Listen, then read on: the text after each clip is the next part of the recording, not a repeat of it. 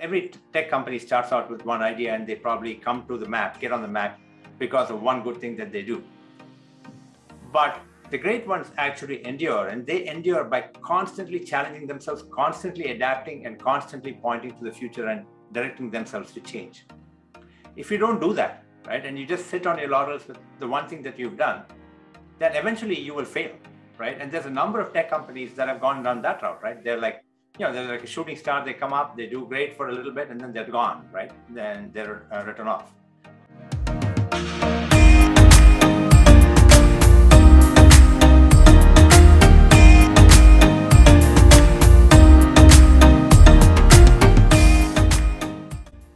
Hi there, and welcome to another episode of the Great Business Minds podcast, the definitive show for the business of digital infrastructure. I'm your host, João Marques Lima, and I use my experience as a digital infrastructure journalist to dig deep into business issues, but also get to know those who build our digital world.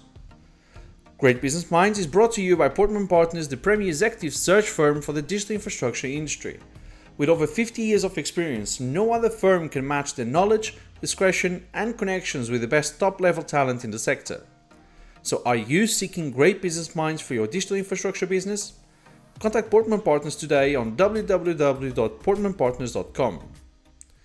And then on to our episode. This week we are joined by cricket and tennis player Rajiv Ramaswamy, who is also an accomplished Indian entrepreneur and Chief Executive Officer of American cloud computing company Nutanix, a role that he took on during the height of the COVID-19 pandemic, but more on that later. He joined Nutanix from VMware, where he served as Chief Operating Officer of Products and Cloud Services. Prior to this role, Rajiv led VMware's networking and security business, one of the fastest growing units in the company, as Executive Vice President and General Manager. Before joining VMware, he served as EVP and GM of Infrastructure and Networking at Broadcom, where he established Broadcom as the leader in data center enterprise and carrier networking. In his prior general manager roles at Cisco, he led multi-billion-dollar product lines in switching, data center and storage, and optical networking. Early in his career, he held various leadership positions at Nortel, Tellabs, and IBM. During his student years, Rajiv earned his BTech in Electrical Engineering at the Indian Institute of Technology and his Master's and PhD in Electric Engineering and Computing Science at the University of California in Berkeley. He is also an Institute of Electrical and Electronics Engineers Fellow and holds 36 patents, mostly in optical networking. And he joins us now from his home in the sunny States. And Rajiv, welcome to the GBM podcast.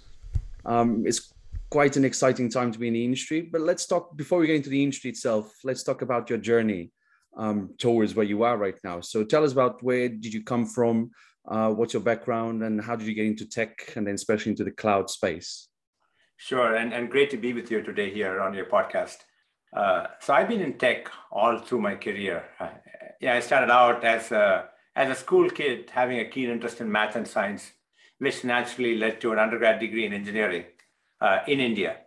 And then I came here to the US for my graduate studies and got a PhD and started out my career in tech, of course, as a researcher. And then over time, I moved from being a researcher to a developer to a manager of people to a business leader across a number of industries in tech. I started out my career in optical networking and then moved into Ethernet switching and campus switching and then data center and storage and then to chips and then to software and cloud. So the last 5-6 years, actually now probably 7 years, have been really in software and cloud. Before Nutanix, I was at VMware. And it's been a natural progression. As the industry has evolved, I've evolved with it as well. No, that's interesting. And what you said is quite familiar with some other executives in Silicon Valley. It's engineers coming from India who have the brightest minds in the world, and they take over the valley. And they build these companies, these amazing companies. I mean, we've got Nutanix, we've got Google, NetApp, we've got all that. So Google and NetApp is by the same twin brothers as well, which is quite fun. So you've got all that. But you've actually mentioned your school in India. One of the questions I like to ask people is who has influenced you over your career, and especially in those younger years, where life experience really shapes you for life, really. Yes, I'll go back in time here. So when I was an undergrad student, I didn't know what I wanted to do after. I knew I wanted to do engineering. I picked electrical engineering because I thought it had broad applicability. And then within that, as during my undergrad years, there were a couple of professors, of course, who stimulated my interest in getting into networking and communications as part of electrical engineering. And those professors had, they had an oversized role in getting me to go to grad school in that area, right? So I was in networking, and that's what I did my grad school in. And then for many years, I worked in networking. So it started there. But then I would say, as in my career, especially early on in my career, I was very lucky to have worked with some stellar people as my teammates, and also to have a great manager and mentor. My very first job outside of school was at IBM Research. And what a great place it was back then. Great team. We were just starting out a group in optical networking, and my manager was a senior scientist, right? He'd been there. He was an inventor. He's done a lot of great things. And he was in his mid-60s, and here I was in my 20s, finishing up my degree and joining him. And what was his name? Sorry? His name was Paul Green. Paul Green, okay. And he was a guy, for example, who invented the receiver that sits in every cell phone today. So very broad, he had a lot of contributions. He mapped the surface of Venus. He built the very first spread spectrum secure system out there for the US military. So he had done a lot of things in his career already before, and he was at the tail end of his career, and I was at the beginning of mine. And he became a mentor. He became a friend. He opened up so many doors for me. And as a result of that, I was able to grow fairly quickly through. And then we remained friends, for over 30 years till he passed away a few years ago. I was just lucky. And that continued further along in my career. I was lucky to have great other mentors as well, even later on in life, where, I started out as a technical guy. And one of my managers along the way at Cisco, Jayashree Ulal, she's now the CEO at Arista, took a chance on me and made me a general manager. So here I was, I was a CTO for the group, and then she, took a chance to make me a general manager for this optical networking group at Cisco. And that led me to a career switch, right? Her trust in me and taking a chance on me to go take on this kind of a role helped me switch from being a technologist and a technical leader to a business leader. So that was another, I would say, turning point for me. And since then, I've been a business leader. Okay, that brings to mind two follow-up questions. First, I'm going to ask about taking the shot with someone. So the fact that she gave you a chance to become a general manager, which then kind of took you towards the journey that you're in now. Do you think young people get enough chances like that? Do you think leaders, especially in the Valley, but leaders really, they have the guts to bet on someone like she betted on you back then? Or do we need to see that more? Well, not everybody has it handed to them, but I would just say there's an equal onus on you as a person to go manage your career, right? Don't count on, I was lucky to have somebody who helped me. Great. But you have to create them, right? You have to go seek them out. It just doesn't, if you sit it's not going to happen, right? So I would say there's equal responsibility on both sides, right? In terms of, you as a mentee and somebody else as a mentor. So yes, I mean, there's lots of examples of people who have taken a chance on others and given them opportunities. And I try to do the same. In fact, one of my fundamental philosophies is, make sure you hire good people with potential and give them the rope.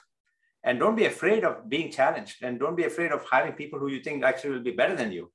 Because those people, if you give them the rope, they're going to, be super successful. They're going to be very happy, and you will be successful because of that. I think that's a fundamental thing that it goes both ways, right? It helps you as a mentor, and it helps the person being mentored. Yeah, because he showcases the culture as well of the company and the person behind it, and how good that leader is towards his employees. But so then my other follow-up question was, how do you kind of describe your leadership style? Yeah, I think I have a set of philosophies that I've developed over time as a leader. And I don't claim any of these to be original. In fact, I've really learned by listening and hearing with other leaders who've been around me. So I think the first of those principles was really, I think, try to build the best team you can. Hire people who are better than you. Give them a lot of rope. Enable them to be successful. Because if they are, they're going to make, very selfishly, they're going to make your life easier. They're going to make you more successful, and you can go off and do more things as a result of that. So that's the first principle. Second for me is be transparent, right? Say what you're going to do and do it. I could call this transparency, I could call this integrity, but that's super important. That's the second. Third for me is be decisive. There'll be lots of times where things aren't clear, right? Usually by the time something comes to your attention, it doesn't really have a clear answer. If there were a clear answer, I think somebody below you would probably have figured that out and done it. So a lot of times you're going to have to make decisions based on the data that you have, and it won't be a perfect decision.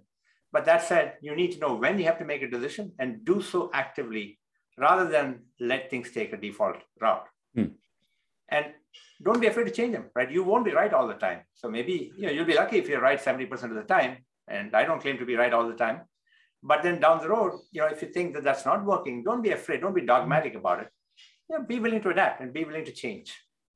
Yeah. So that's another philosophy, right? I would just say perhaps the last couple of things that I would just say is, listen more than you talk. I mean, we all have a tendency to talk a lot. I am talking right now, but listening is actually even more important. And also listen to your harshest critics.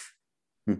Not just to the ones who are patting you on the back, but listen to the ones who are giving you feedback and hopefully constructive feedback, because they're the ones that are going to make you better, right? And that's super important. So these are some of the things I've developed, and they get embodied in my leadership style. I also tend to be fairly clear about goals and priorities of what we all need to get done as a team, setting those goals appropriately and making sure that the entire organization is aligned, and then we go off and go make it happen. No, I totally agree with you. And I think you've raised some really good points around, especially giving people some ownership of their work, walking the talk, if that can become a new thing. I really agree with that one, especially that one. So many people say so many things and they just don't follow up with anything really. And the making decisions as well is quite important. But I was also going to ask, I mean, we are talking on summer solstice, so it's the longest day of the year. This season usually brings with it a lot of games around cricket and tennis, and I know you're a big fan of those two sports. How would you say they kind of influenced you as a person? What's your relationship with those two sports, and what have you taken from them and embedded into the way you do things in your business career? Yeah, I was a singles tennis player. Now I play doubles, and I'm a cricket fan. I don't play much cricket anymore at all, right? But there's a number of life lessons you can take away from those. And for me, doubles, tennis, cricket are all team sports. So you win or lose together. So what's super important therefore is to build the right team and work together to drive results. But at the same time, as you do that, individual performance counts as well, right? You have to play your part for the team. And that means you need to focus, you need to work hard, and you need to adapt constantly with every one of these games, right? You have to adapt. You can't just play the same game all the time. You have to adapt based on the opponent and what the conditions are and adapt. And finally, with every one of these, mental fortitude is as important as physical fitness. When my kids were playing competitive sports, my daughter was a competitive tennis player as well. I found that, again, more and more of this, right? Everybody is physically fit and they're trained, but that mental fortitude is what allows you to have the grit to go fight all the time and succeed. And sometimes really just to even overcome those critics as well, which can then help you grow as a person, not just in the sports. Absolutely. And we've seen a lot of those adrenaline rushes doing amazing things with human beings over the years, over history. But Rajiv as well. So now that we've kind of got to know you a little bit, let's talk about how you process things and how you deal with things. So my first question will be, what motivates you in life? What keeps you motivated to get up in the morning and be like, oh, here we go, we're going to do this again or differently? I don't know, but you'll tell me if it's again or differently or not. But what motivates you to get out of bed every day? Yeah. See, first of all, I'm thankful for every day here, right? I've seen a lot of ups and downs, and every day, I'm thankful. In fact, one of the books that's my all-time favorite book is this Book of Joy, right? Which is a conversation between the Dalai Lama and Desmond Tutu. And they talk about how to have a positive attitude, right? And think about the fact that you are very fortunate and other people actually are not as fortunate as you are. So for me, I'm thankful for every day here in my life. And I wake up thinking about, okay, look, let me do my bit to help make the world a better place. And, my father used to say, if you can help others, do it. But at the very least, don't do any harm. Right? And that drives my thinking almost every day here. Yeah, well, that's a very good thinking. Don't do any harm. Just help out. Yes. And how would you say you generate ideas? How do you come up with new things? You've got an engineering background, so engineers are very creative people. There's a lot of trial and error. There's a process to things as well. The way you guys do things. While, for example, on our side, we are journalists. We just throw something out and we see what sticks. But you guys have to be a bit more detailed than we are. What's your thought process?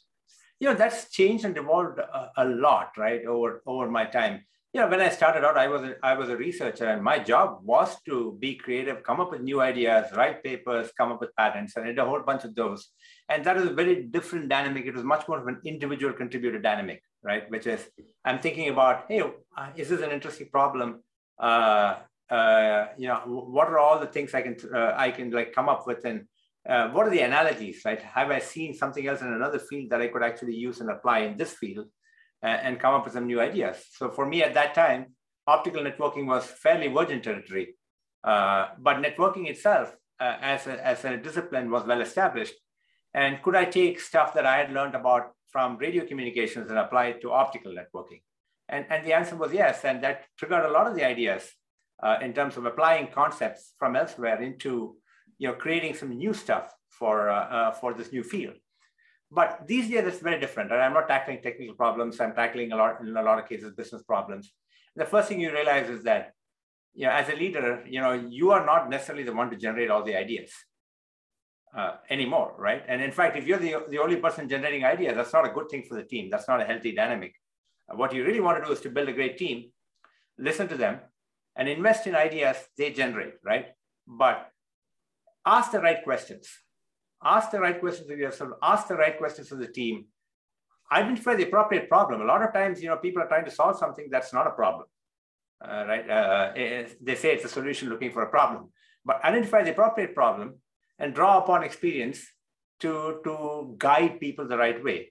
This will usually lead to generating the appropriate answers, more so than being the person that's creating all the ideas. What would you say has been the biggest idea that has come out of a brainstorming session that you've chaired to this date?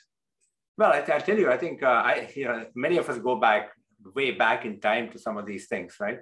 And I'll say that perhaps very early on in my career, when I was a scientist, we were working on a bunch of fun stuff, creative stuff. And we had a number of brainstorming sessions as to, this stuff is great and creative, but it's not solving a real problem, to my earlier point. Can we identify a problem? And so we, as a bunch of researchers, actually brainstormed, and we started talking to some customers, potentially. Hey, what problems could we solve for you? Hey, we have this cool technology. We don't know exactly where it fits, but what are some of the things that you're concerned about? And at that point, they came and said, well, look, one of the things that had happened at that time, this was in the early 90s, was, hey, we're concerned about disaster recovery. We're banks, we have a main data center, and if something goes wrong there, and in fact, there had been recently some bombings, there was a World Trade Center bombing in 1991, actually. Yeah. When somebody drove up in a van and blew up explosives at the bottom of the World Trade Center. And this was way before 9/11. And so people started thinking about disaster recovery. And then we realized that, hey, we had a solution for that, where we could actually use our high-speed networking optical networks to create disaster recovery solutions. And that was a light bulb. And from then on, a lot of it was a hard execution on, okay, now let's make this real. And so that idea, I think, led to one of the very first commercial products in that area, something that I'm still quite proud of after all these years. So would you say they literally came out of that failed attempt, well, not failed, but they did carry out the bombing in 91 at the World Trade Center? That's kind of what ignited that idea of the brainstorming. Yeah, I mean, it created a problem, right? That opened up people's eyes saying, I need to find a solution for this because I can't be down if something happens here. That led them to think about disaster recovery. That led them to think about, how could I solve this problem? And then we came in and we were able to help solve the problem. Wow, there's quite something. I'm going to tell you that. But actually, so I was going to ask as well in terms of culture. I mean, you've talked a lot of what you've been saying. It does fall into culture as well, and how you create that culture of engagement and cooperation within the team, within the company. But how would you say what's the role of the culture in terms of creating the long-term sustained growth that we're all after in every business? I think fundamentally it's critical. It is probably the major reason why people come to work at a company. It's why they build their careers at a company, and it's why they stay at a company. And so company culture, it's just such a critical thing. And for us, I'll tell you, I mean, it's, Nutanix has a set of principles, culture principles, like many other good companies. And our principles are around being honest, being hungry, being humble, and being with heart, right? And those resonate. I think those resonate with people, and we embody that in what we do and how we work with our customers, how we work with our people, and it sticks, right? It's enduring as well. Culture is not something that you change very quickly, right? It's something that is there. It's part of the inner DNA of the company, and it remains for a while. And good cultures, therefore, tend to feed upon themselves and grow. And so I think therefore, to me, this is one of the most critical things about any company, right? What do you want to be? And decide what that is. And it's not the same for every company. We have a set of principles that guide us.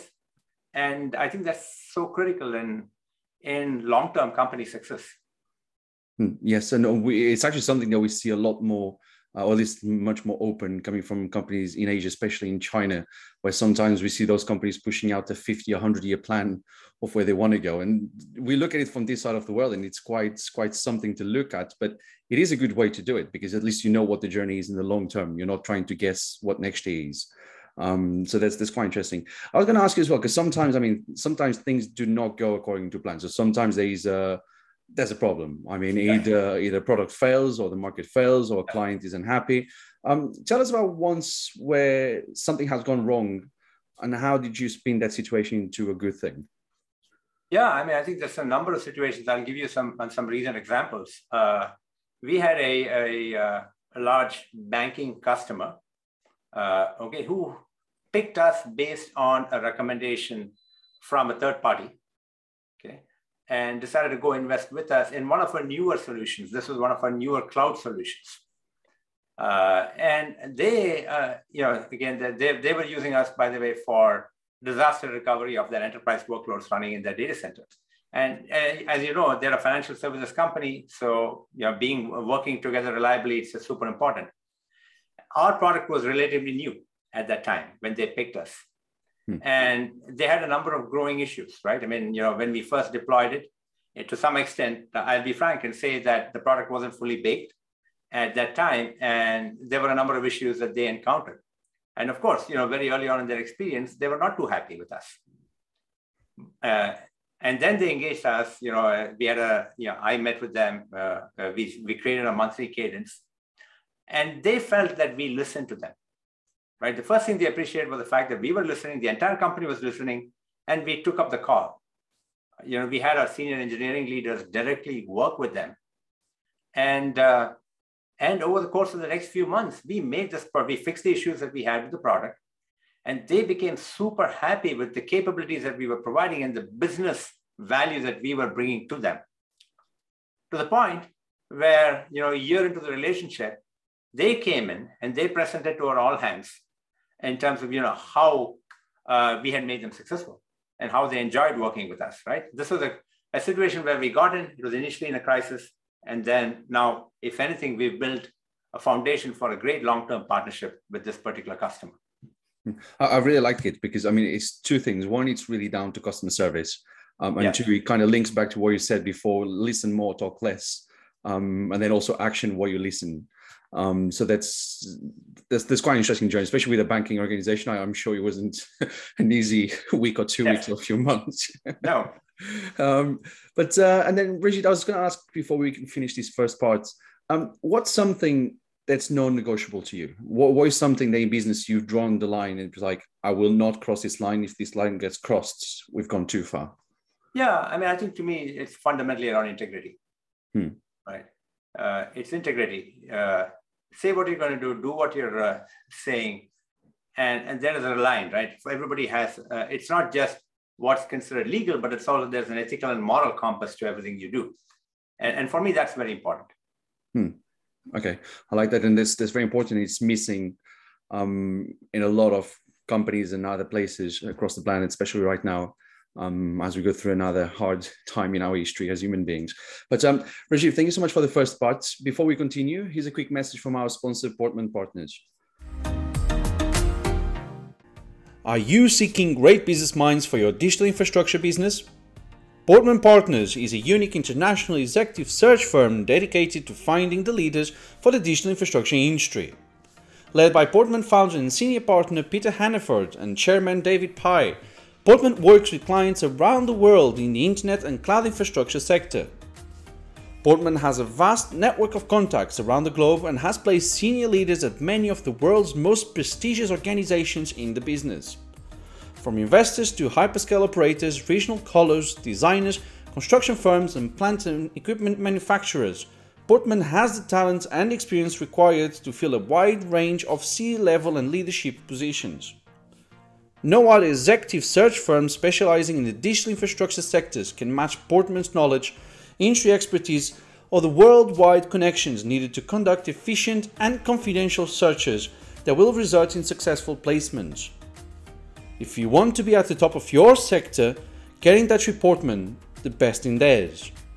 To learn more and connect with Portman via their website, visit www.portmanpartners.com. Welcome back to the second part of the Great Business Minds podcast episode with Rajiv Ramaswamy.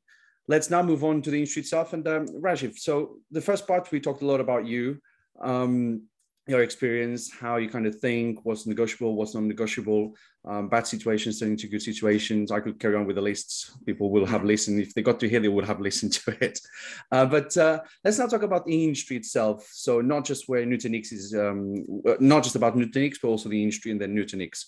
To begin with, what would you say are the number one issue for cloud entrepreneurs today? Yeah, I think, look, from an entrepreneur's perspective, it's about finding your role. The world is complex, right? If you're in the cloud, it's multiple clouds. So what is your role? How can you help customers live and operate in this world of clouds? And identifying that and having clarity around that is critical if you're a cloud entrepreneur. Okay. And what would you say is the biggest disruption as well in the market right now? Yeah, I think, look, I mean, there's multiple disruptions here, right? So in our own past, I mean, if you go back a little bit, I'm talking about Nutanix now, we saw that, data centers were typically built with separate silos of compute, storage, network, right? Different equipment, different teams to manage all of that. And what we saw was an opportunity to bring it all together. And this is what Hyperconverged did.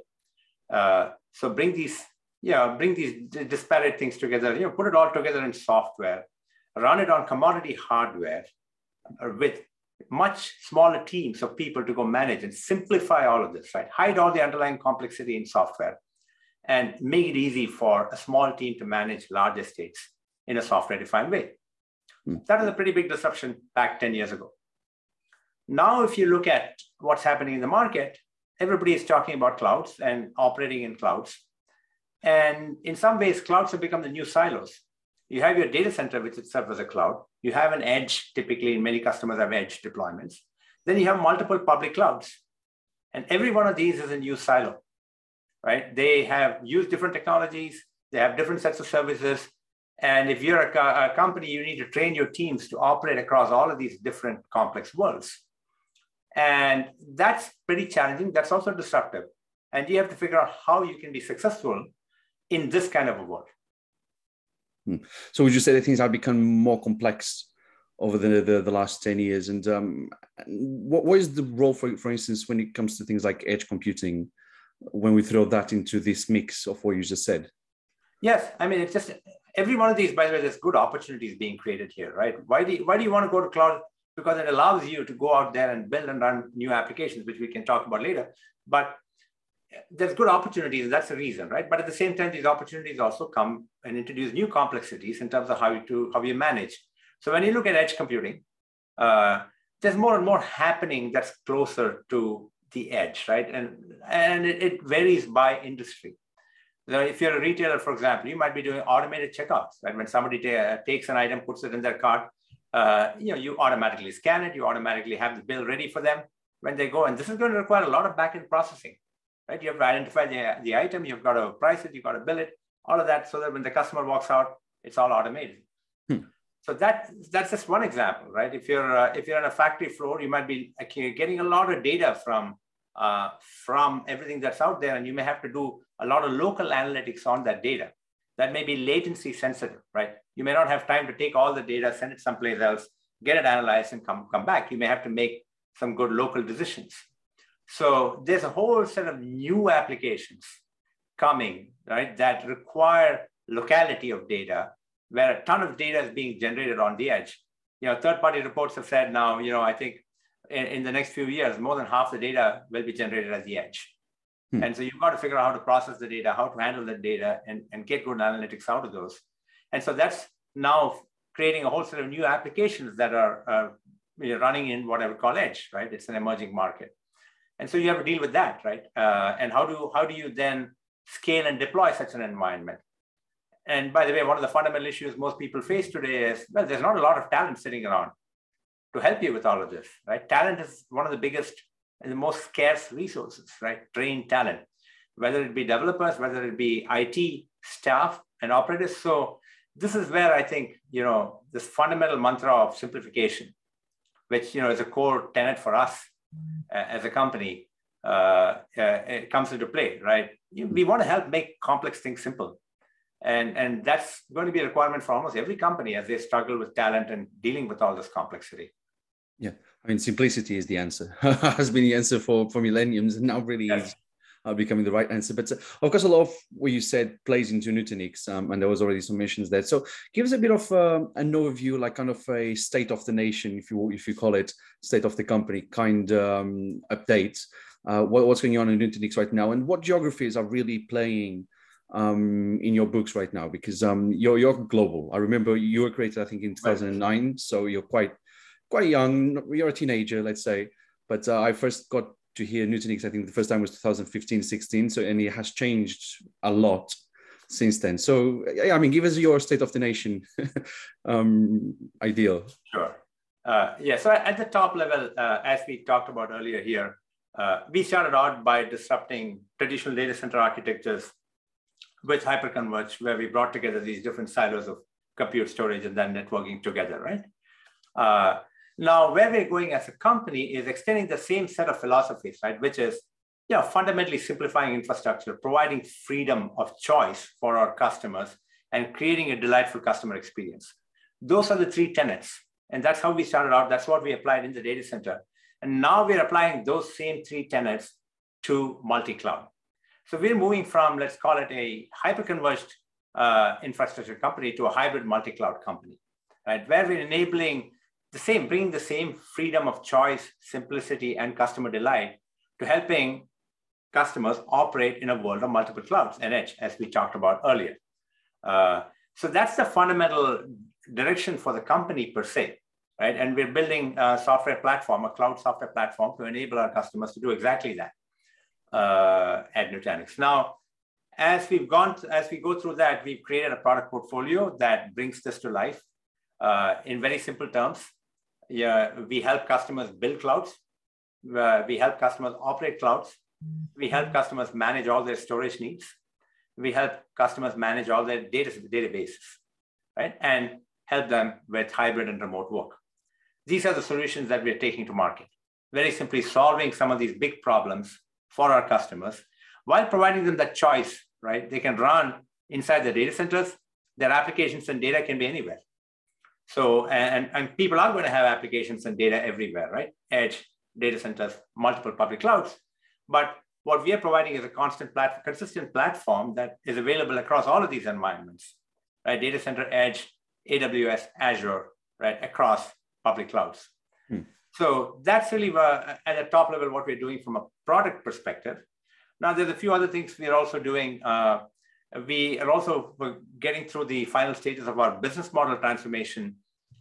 We started out as an appliance company, selling appliances. Then we became a software company. And now we are a subscription company where we largely do business with our customers in the form of subscriptions, which again, provides them with that freedom, right, and choice. They can engage with us over whatever period of time that suits them, right? Whether it's a 1-year contract, whether it's a 3-year contract or a 5-year contract, it's up to them, and providing them that flexibility and choice. And that's a journey that we are now in the process of completing as a company. And the last bit, by the way, is like you said, we are, you could think of this as being in our second innings or being, as a teenager here. And so for us, it's important also to continue to work with partners and who have scale and who are big in the market, who can help us with our journey to help delight customers. So we've been working with the hardware OEMs, all the server manufacturers, such as HPE, such as Lenovo, Dell, Fujitsu, etc.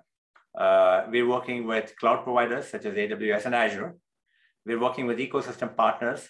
I would principally point to Red Hat on the one side and Citrix on the other side, where by working together, we can bring holistic solutions to our customers. Okay, and mixing up two things now, because we talked about how we need to look into where do we want to go, so the journey towards the future. I'm not going to ask about the next 50, 100 years, don't worry. I think that's too far off. But the world is changing a lot. There's a lot of things happening in the political sphere, the economic sphere, the technology sphere. There's a lot of things happening. How do you see this industry changing in the near long-term future, but especially in the near future? And how is Nutanix going to adapt to that? So a bit of the view of where the company is going as well. I think the fundamental view here is every company is going digital. I think there's no dispute, right? It doesn't matter what industry you're in. You could be in financial services, you could be in healthcare, you could be in defense. It doesn't matter really, right? But everybody's trying to figure out how to go digital. That's resulting in this massive proliferation of apps. There's probably going to be more apps built in the next 3 years than in the last 30 years. And we're all seeing that, right? As a consumer, you get experience, right? There's an app for everything. And but what that's fundamentally doing is changing out how people need to now, companies are all focused now on how can they manage their apps, how can they build, run, manage their apps, and all the data that's associated with these applications. And so that's a big problem for companies, right? And there's going to be more and more of that. And they're turning to partners and solutions that can help them deal with that issue. And this is the fundamental value proposition for what we are helping our customers with, right? Which is providing a platform for them to go manage all of this complexity, right? And hide the underlying complexity and enabling them to ultimately, they need to focus on their business value propositions, which is really these apps and data, and not have to worry about how to run these things and where they run, right? And that's something that we can take care of and help them simplify that in a dramatic way. The future is near. That's what comes to mind. That future is here now. Yeah, it's here, not even near, it's here. Yes. I was going to ask you, so beyond Nutanix, what else do you do in your time? And I always find fascinating to know what people do with their time outside of the HQ. Yeah, look, I think obviously I've got my recreational activities, but beyond that, there's probably one thing that I do, which is I have been quite active with a charity for quite a while now. I serve on their board. It's a small charity. It's called One School at a Time. And what we do is we build schools largely in rural India, right? So we build school buildings and then we work with the local government to make sure that those schools are staffed and run. And it's free education. So we've built about 70 schools so far over the last many years. We continue to build about 10, 15 schools a year. And it's a completely volunteer-run organization. So, and we've got the formula now for how to go about doing this, right? We started out fairly small, and now like I said, now we're building 10 to 15 schools, which is quite a big step for us from the point where we were building maybe one school a year. And so that takes up some portion of my time, and it's more of a personal passion for me outside of work. Oh, that's an amazing passion. Well done, because that's very needed, um, especially markets like that to really bring the talent out, because there's so much talent. So we keep hearing that the next Microsoft and Google is going to come out of India. So, and these potentially maybe will come out of one of your schools. Yeah, I look, it's just fundamentally for these people, right? I mean, I grew up, yeah, for me and my family, education was viewed as the primary thing, right? You had to have a good education because that would unlock doors for you. And I truly believe in that, right? Because education is what got us all here. And so you want to give that gift back, right? You want to allow people to get that education, because once they're there, then that's going to enable them, like you said, maybe they'll build the next Microsoft or Google, or, create the next, whatever creative thing they do. And it's just, I think it just opens the doors, and just getting, and by the way, in this whole field of education, there's a big pyramid, right? There's pyramid where you have the top, elite colleges at the very top doing advanced degrees. And for me personally, it's about that very base of the pyramid, right? The base of the pyramid, where it's just providing people who could not even go to school otherwise an ability to go to school and get them, to be on the playing field, right? And then after that, at least that, you enable that. And then after that, they can go build up, right, into that pyramid. So there's no right or wrong there. But for me personally, it's that bottom of the pyramid that we're trying to make a dent in. Yeah, which is very important, because it's really just opening the door for them to create their own life. But sometimes people just need that door opened for them. So that's very honorable. But and then Rajiv, a few questions now, kind of housekeeping questions that we usually ask. Sure. What would be one thing that you would have done differently over the last few years if you could go back in time? Yeah, I would say perhaps be even more active in building out my network. I realized the value of that somewhat later in my career. When I started my career, nobody told me about that, right? Nobody told me build your network or make your connections or anything like that. But I realized as I went along in my career how important that was, how it enabled me to get my next role, or how it enabled me to build teams. And so if I had to say something, I think you start doing that. I tell that to my kids. And they're very good at doing this, right? They're early in their careers, and they're building out their network far more effectively than I did when I was at their age. And I think that's super important. Yeah, but it's also probably easier to build it nowadays with all the social media. Of course, it's changed a lot. But and then Rajiv, so what would be one of the best and the worst advices you've ever received in life? I can't think of the worst advice, but I can think of a lot of good advice that I've received. So one, I tell you one fundamental piece of good advice, which I live up to when I try to follow all the time, is never be afraid of stretching yourself and taking on new challenges. People look at this, you can look at it as a risk, or you can look at it as an opportunity.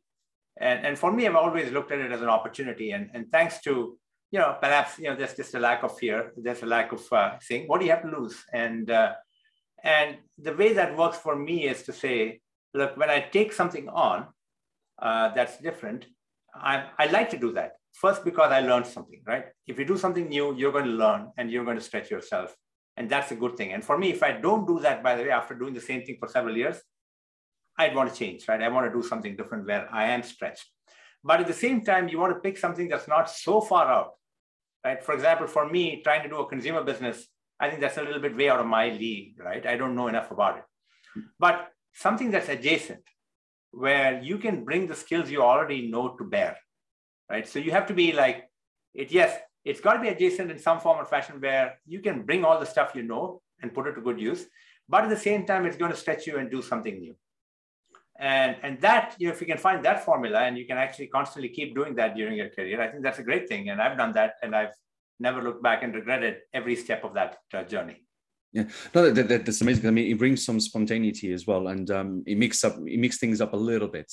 And I think what you said, it's a very important point to make, which is don't go for something that probably it's too far-fetched, too far off for yourself. Go for something that's within reach, but different, challenging. Because I think sometimes you do see people trying to go a completely new route, and then which usually sometimes there's not working, that people just get in a bad place. So it's quite important to also know how to measure how far to push things. And then last question is, you've already kind of mentioned the Book of Joy, and you've said that advice, that quoting the advice, but I will always ask this anyway to close our conversation is, what is your favorite quote, by who and why? Oh boy, I've got several, but I have to pick one here. You can give two if you want. And I'll give you one. I'll give you one that's kind of business related, right? I mean, I think there's a lot of personal, like the Book of Joy gives you a lot of personal, things that I live up to. But from a business perspective, Andy Grove, of course, who was the chairman at Intel, had a lot of good quotes. One of his quotes was, "Success breeds complacency, and complacency breeds failure." And then he goes on to say, "Only the paranoid survive." Now that's so true in tech, I have to say, because one of the big things for me is, every tech company starts out with one idea and they probably get on the map because of one good thing that they do. But the great ones actually endure, and they endure by constantly challenging themselves, constantly adapting, and constantly pointing to the future and directing themselves to change. If you don't do that, right, and you just sit on your laurels with the one thing that you've done, then eventually you will fail, right? And there's a number of tech companies that have gone down that route, right? They're like, they're like a shooting star. They come up, they do great for a little bit, and then they're gone, right? Then they're written off. And the good ones, the great ones actually endure by constantly adapting. And those are the ones that go on to endure. So I think from that perspective, Andy's message is very much on target, right? You have to constantly think about where to go and what to be doing, and don't just sit on what you got. Yeah, I couldn't agree more. And we see those things now happening so fast. Maybe in the old days, it would take 50 years to see a company fail. Now it literally takes 5 months after having success. So it really is important for people to keep updating and constantly learning and launching new things and becoming involved with the markets. But Rajiv Ramaswamy, thank you so much for coming on the GBM podcast. It's been a pleasure having you. It's definitely been an insightful conversation. And to our listeners, thank you for tuning in. And don't forget to review and share this episode, and follow the Great Business Minds podcast on all your favorite streaming and social media platforms. You can find the links in the podcast's description. Thank you again to our sponsor, Portman Partners, the leading executive search firm for the digital infrastructure sector. Portman finds the talent you need to protect and enrich your assets. They get it right the first time, every time. Do subscribe to the podcast, and we invite you back again for the next episode of the definitive show for the business of digital infrastructure, the Great Business Minds podcast. See you then.